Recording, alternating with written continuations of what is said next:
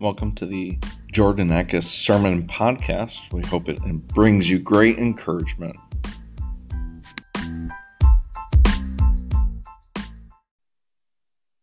Over the next few weeks, we're encouraging everyone to read through 1st, 2nd, 3rd John, and the book of Jude. And if you're still kind of catching up, continue to read through and finish up in the book of Genesis. So we're on a 3-year journey through the Bible. My goal is to preach through, or at least try to preach through, each of the books. This month will be a little goofy because I'm going to bring some guest speakers in, so I won't necessarily preach all of them. Mason's sharing next week. Mr. Yarbrough, Ricky, he's going to be preaching the 26th. I am going up to Rock Lake Christian Assembly over the course of February 24th through the 26th. I'll be speaking up there at camp for a camp retreat up there, and so Ricky's filling in for me here.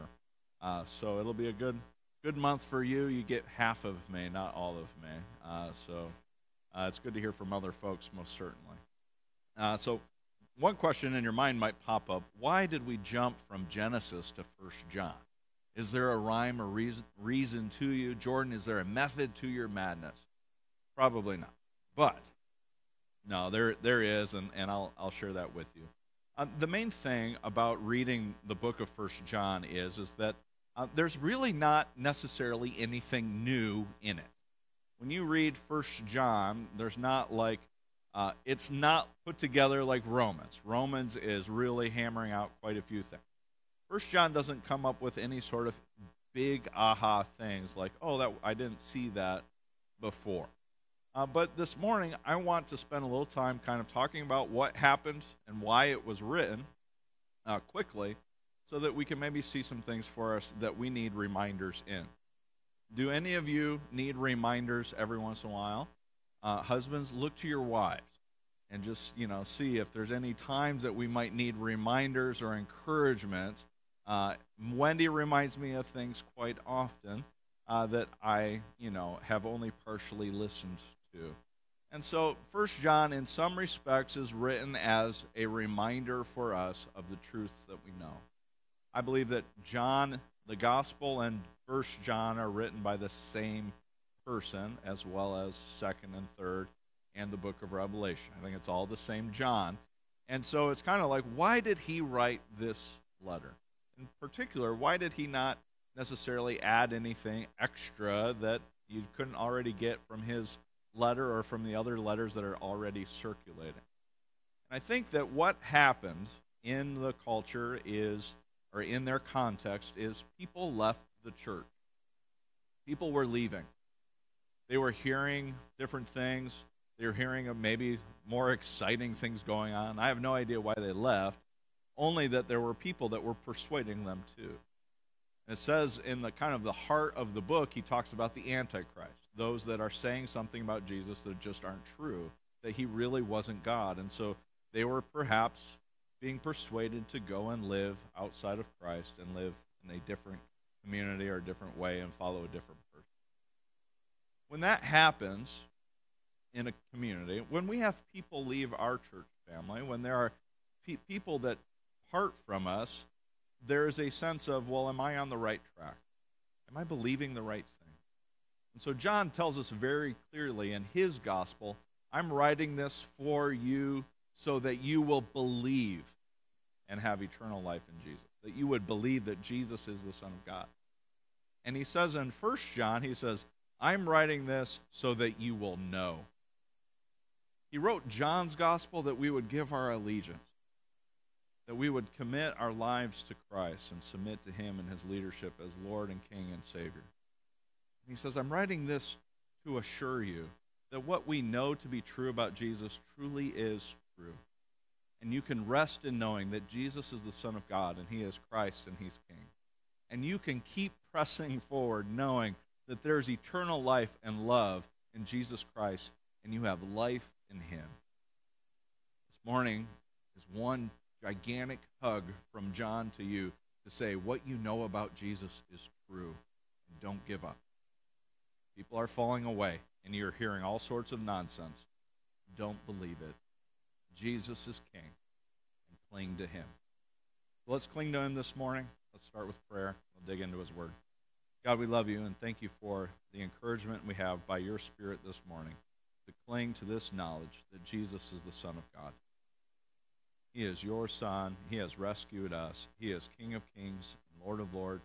He reigns today, and he's coming again soon. God, may these truths that we know in our mind and our hearts be ever true.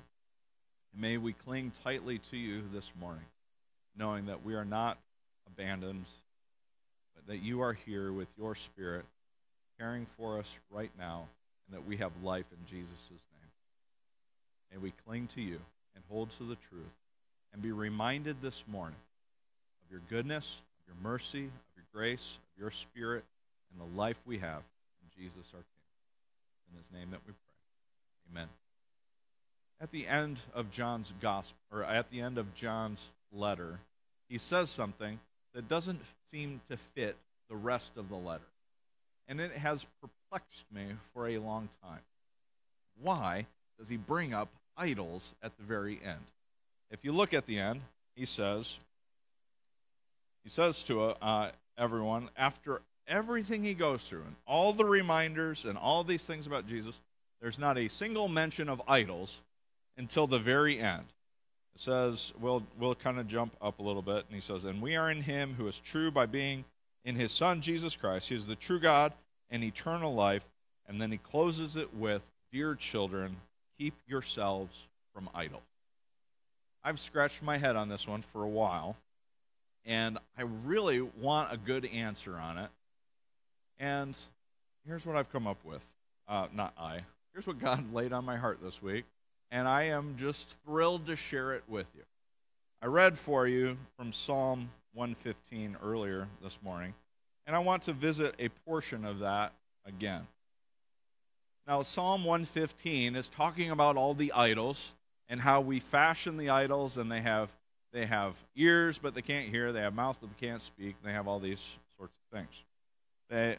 Psalm 115, they have mouths, but cannot speak. Eyes, but cannot see. They have ears, but cannot hear. Noses, but cannot smell. They have hands, but cannot feel. Feet, but cannot walk.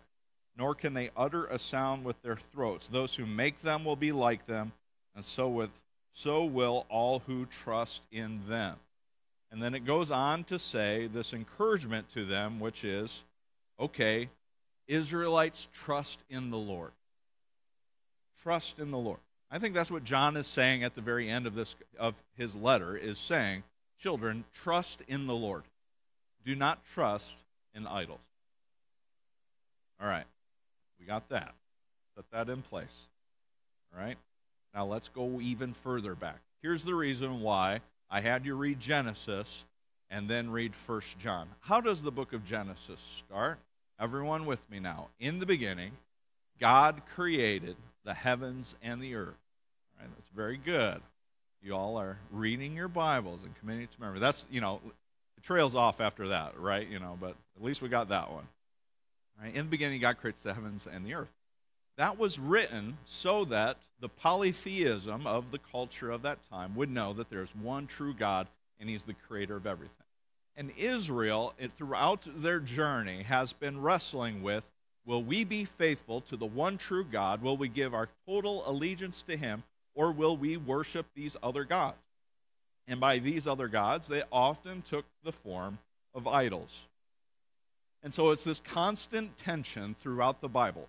Will you trust in the Lord, the creator of the heavens and the earth, or will you worship the created thing? And Isaiah and Jeremiah and prophets, they would call them out, and they would sound a lot like Psalm 115 that would say, okay, why are we giving our trust and our worship to these things that have ears but cannot hear? They have mouths, but they cannot speak. There's that exciting moment on Mount Carmel where Elijah is doing, he's going toe-to-toe with the prophets of Baal, and, he starts mocking the prophets, and, they're trying to catch the altar on fire, and Elijah starts mocking them and saying, he must be taking a nap, or he might be going to the bathroom. Ha, ha, ha. It's in the text there. I'm not making that up, right? And so they're mocking him because here is an idol. They have ears, can't hear. They have mouths, but they cannot speak. And then, boom, Elijah prays and the altar catches on fire. And it's this incredible thing. And the prophets of Baal, they're like, boo-hoo. And Elijah then, he goes and says, I'm the only prophet left. And he cries in the corner, and God gives him food and a nap, right? That's a quick retelling of Elijah's story. But, when you do great things for God, you eat food and take a nap. That's the lesson for today. Serve God, eat food, take naps. You're looking for a quick takeaway from today's lesson. All right. So this encouragement, I want you to track with me for a moment. I want you to track with me what is going on in the life of Israel and the constant struggle that we all face of, will we be a people who trust in the Lord? Will you be a person who trusts in God? It was a long, storied struggle between Israel and God and their relationship, and this constant battle, will we trust in the Lord? Will we seek him with all of our heart? Or will we trust in these created things? And so Genesis starts with, in the beginning, God creates the heavens and the earth, and it becomes this long, informative story that tells us that there is one true God. Then when John sets out to write his gospel, what does he say in John's gospel? He says, in the beginning was the Word, and the Word was God, and the Word was with God, and through him all things are made. Without him nothing was made. And in him was the light of life, that is a life for all of us. This light is Jesus Christ. And he says in John 1:14 that the Word became flesh, that this Word is Jesus Christ. This is God's Son in the flesh. This is God himself incarnate. And suddenly we start thinking, when you read John's gospel, you should think of Genesis 1, and you should say that the creator of the heavens and the earth is now with us in Jesus Christ. The creator of heaven and earth is Jesus Christ. In him all things have been made. If you want to get on my bad side, diminish Jesus and what he's done. If you want to form your cults, start diminishing Jesus. That's what they do. Lift up Christ and look to what the Bible says about him. What does Colossians say of Jesus? What does all of the New Testament say of Christ? But that he is a part of creation. Through him, all things have been made. That this is, that Jesus was with God in the very beginning. And so John, I think, is doing battle with those who would wage against Jesus Christ and his true identity as the Son of God. So this is all a setup thing for you. I want you to hear all of this. Genesis, in the beginning, God creates the heavens and the earth. John says this Jesus was a part of all of that. Through him, all things are made. He's the Son of God. And then I want you to read with me and follow along in 1 John. Throwing things here.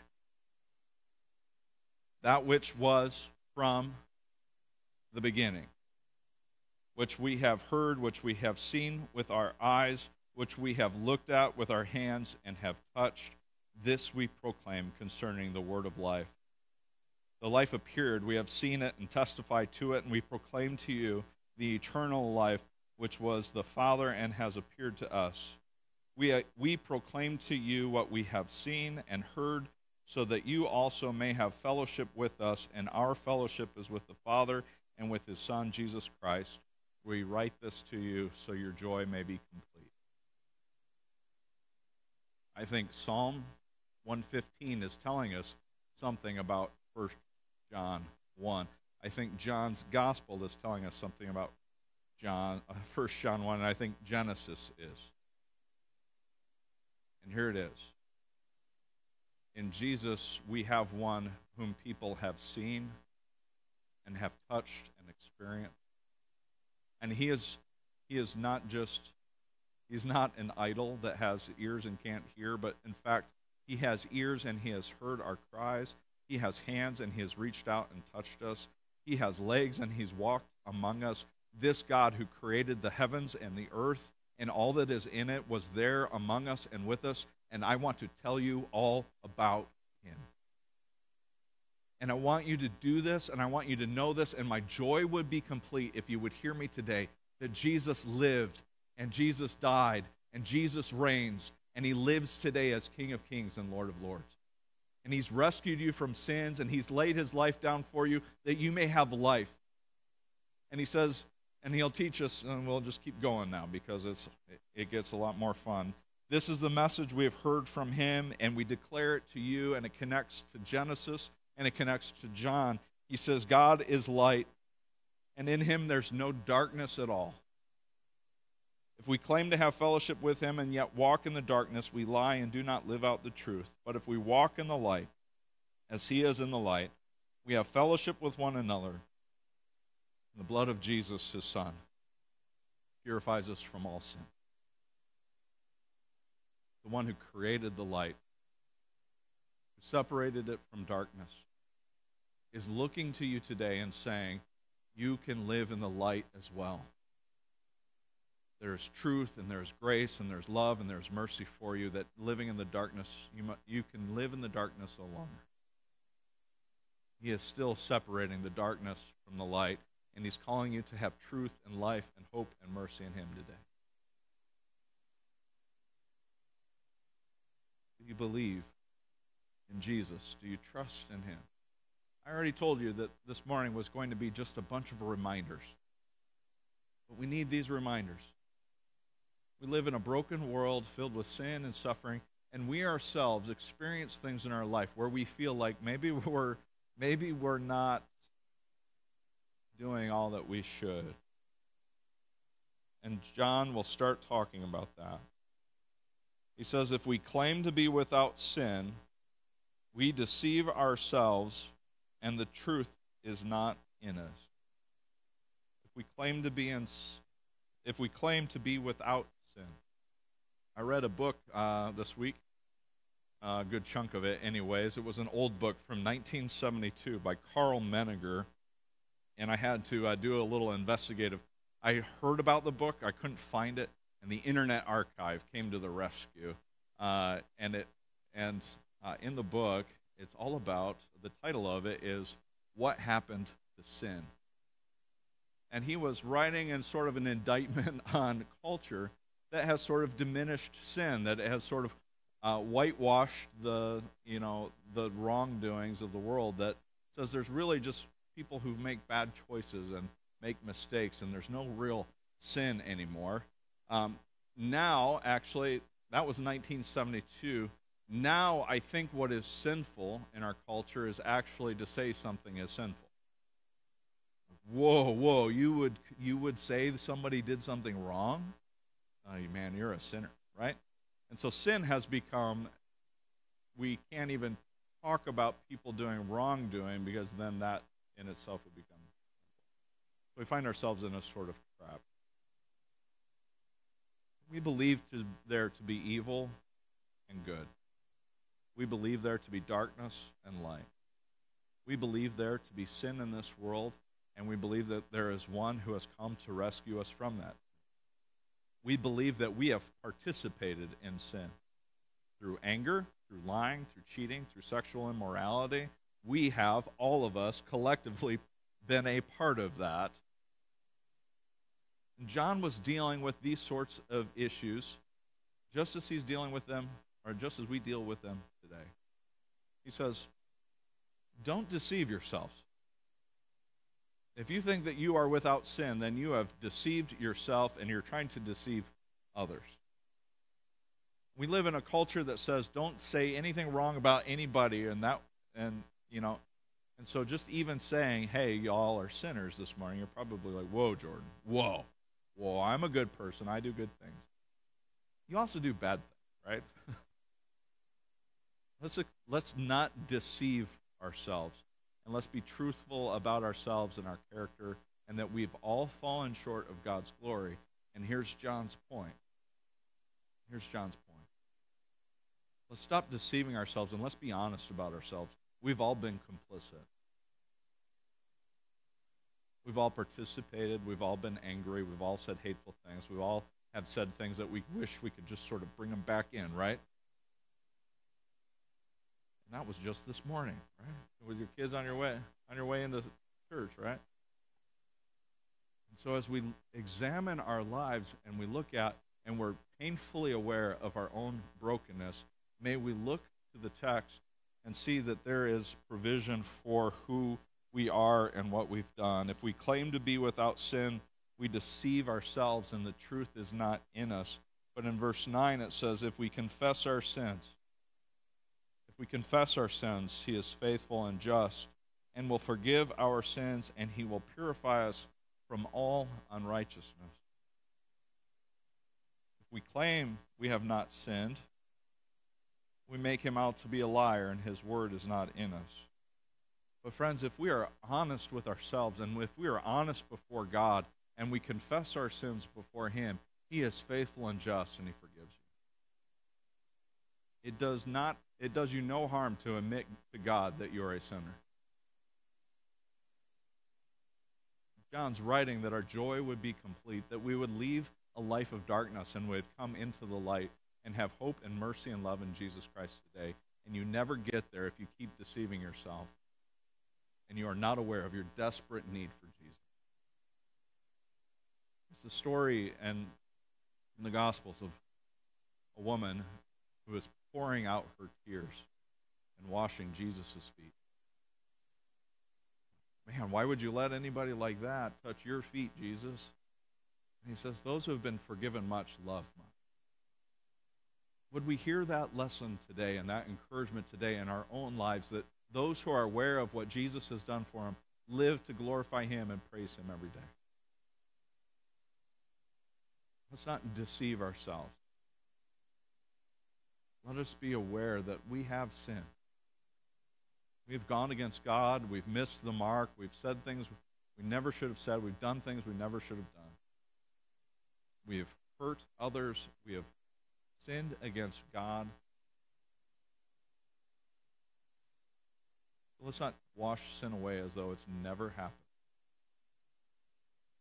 But let's be aware of it so that we take it to God, who is faithful and just, and he purifies you from all your sin.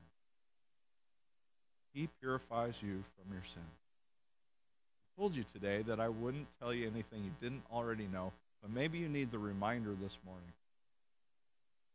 You're forgiven. Would you tell your neighbor that they're forgiven in Jesus Christ? Say it like you mean it. Like you know it to be true. That though you have sinned, God's forgiveness is for you. He is reconciling you back to him.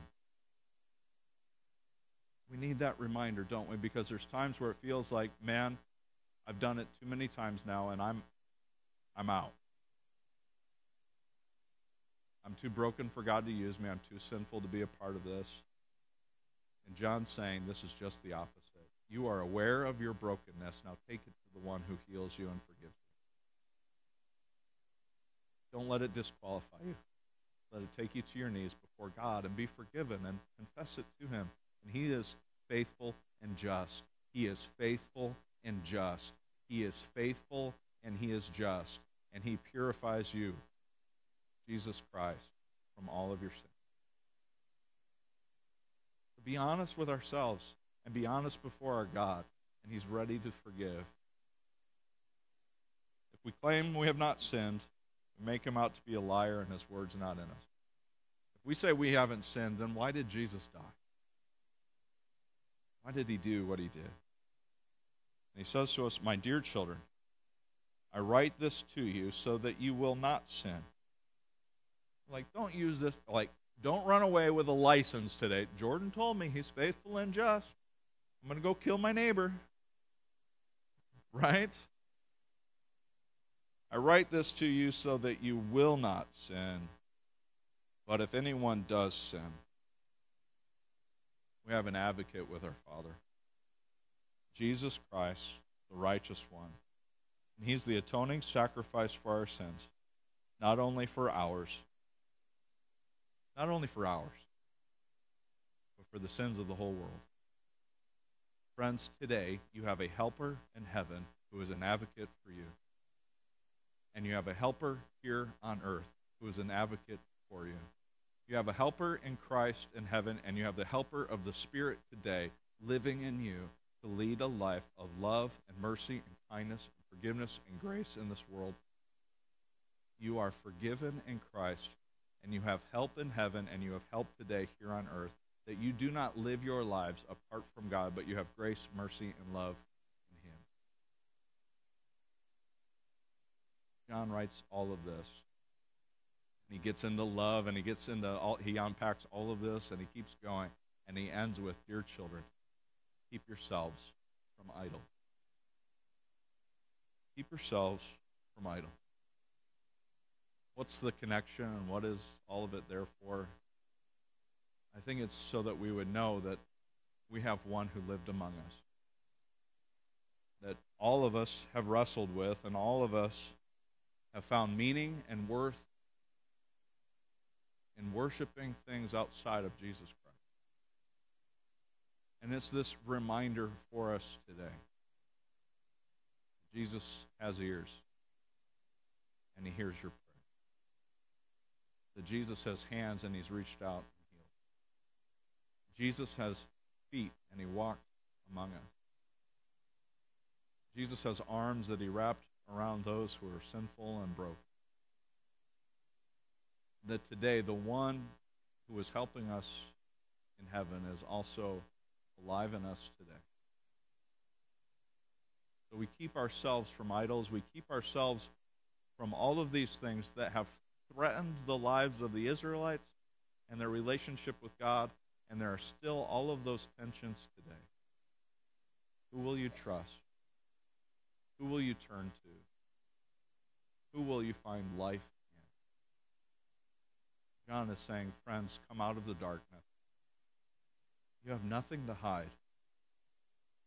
The sin that you feel so much shame over today can be forgiven in Jesus Christ. And the brokenness from a broken world that you have felt over and over again, today there is forgiveness for you. There is one who understands. The trust in the one who was with God in the beginning. In Him all things were made. In Him is light and life for all people. The forgiveness of the world. Today, would you trust in Jesus? Let's pray. God, thank you for this morning. Thank you for your grace and your love and your kindness.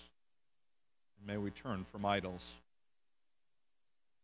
May we reject a world that has made idols all the more fashionable and all the more glaring, that draw our attention and our worship. God, we've made idols of money, sexuality, of possessions, of devices. We've made idols of stars. We've made idols of money.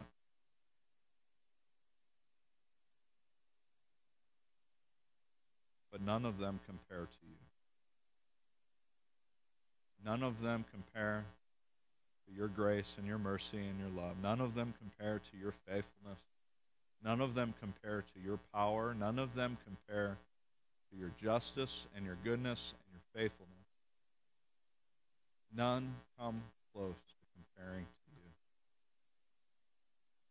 And so today, Lord, we love you and we praise you. And we thank you for Jesus, who was with God in the beginning.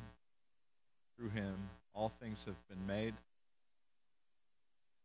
Through His sacrifice, has offered forgiveness for us and the entire world. May we rest in these truths, and may we trust in you and worship you. Remind us and impress upon us your words from John for all of us today, dear children. Keep ourselves from idols. May we trust in you, Jesus our King. In His name we pray. Amen. Will you stand in response?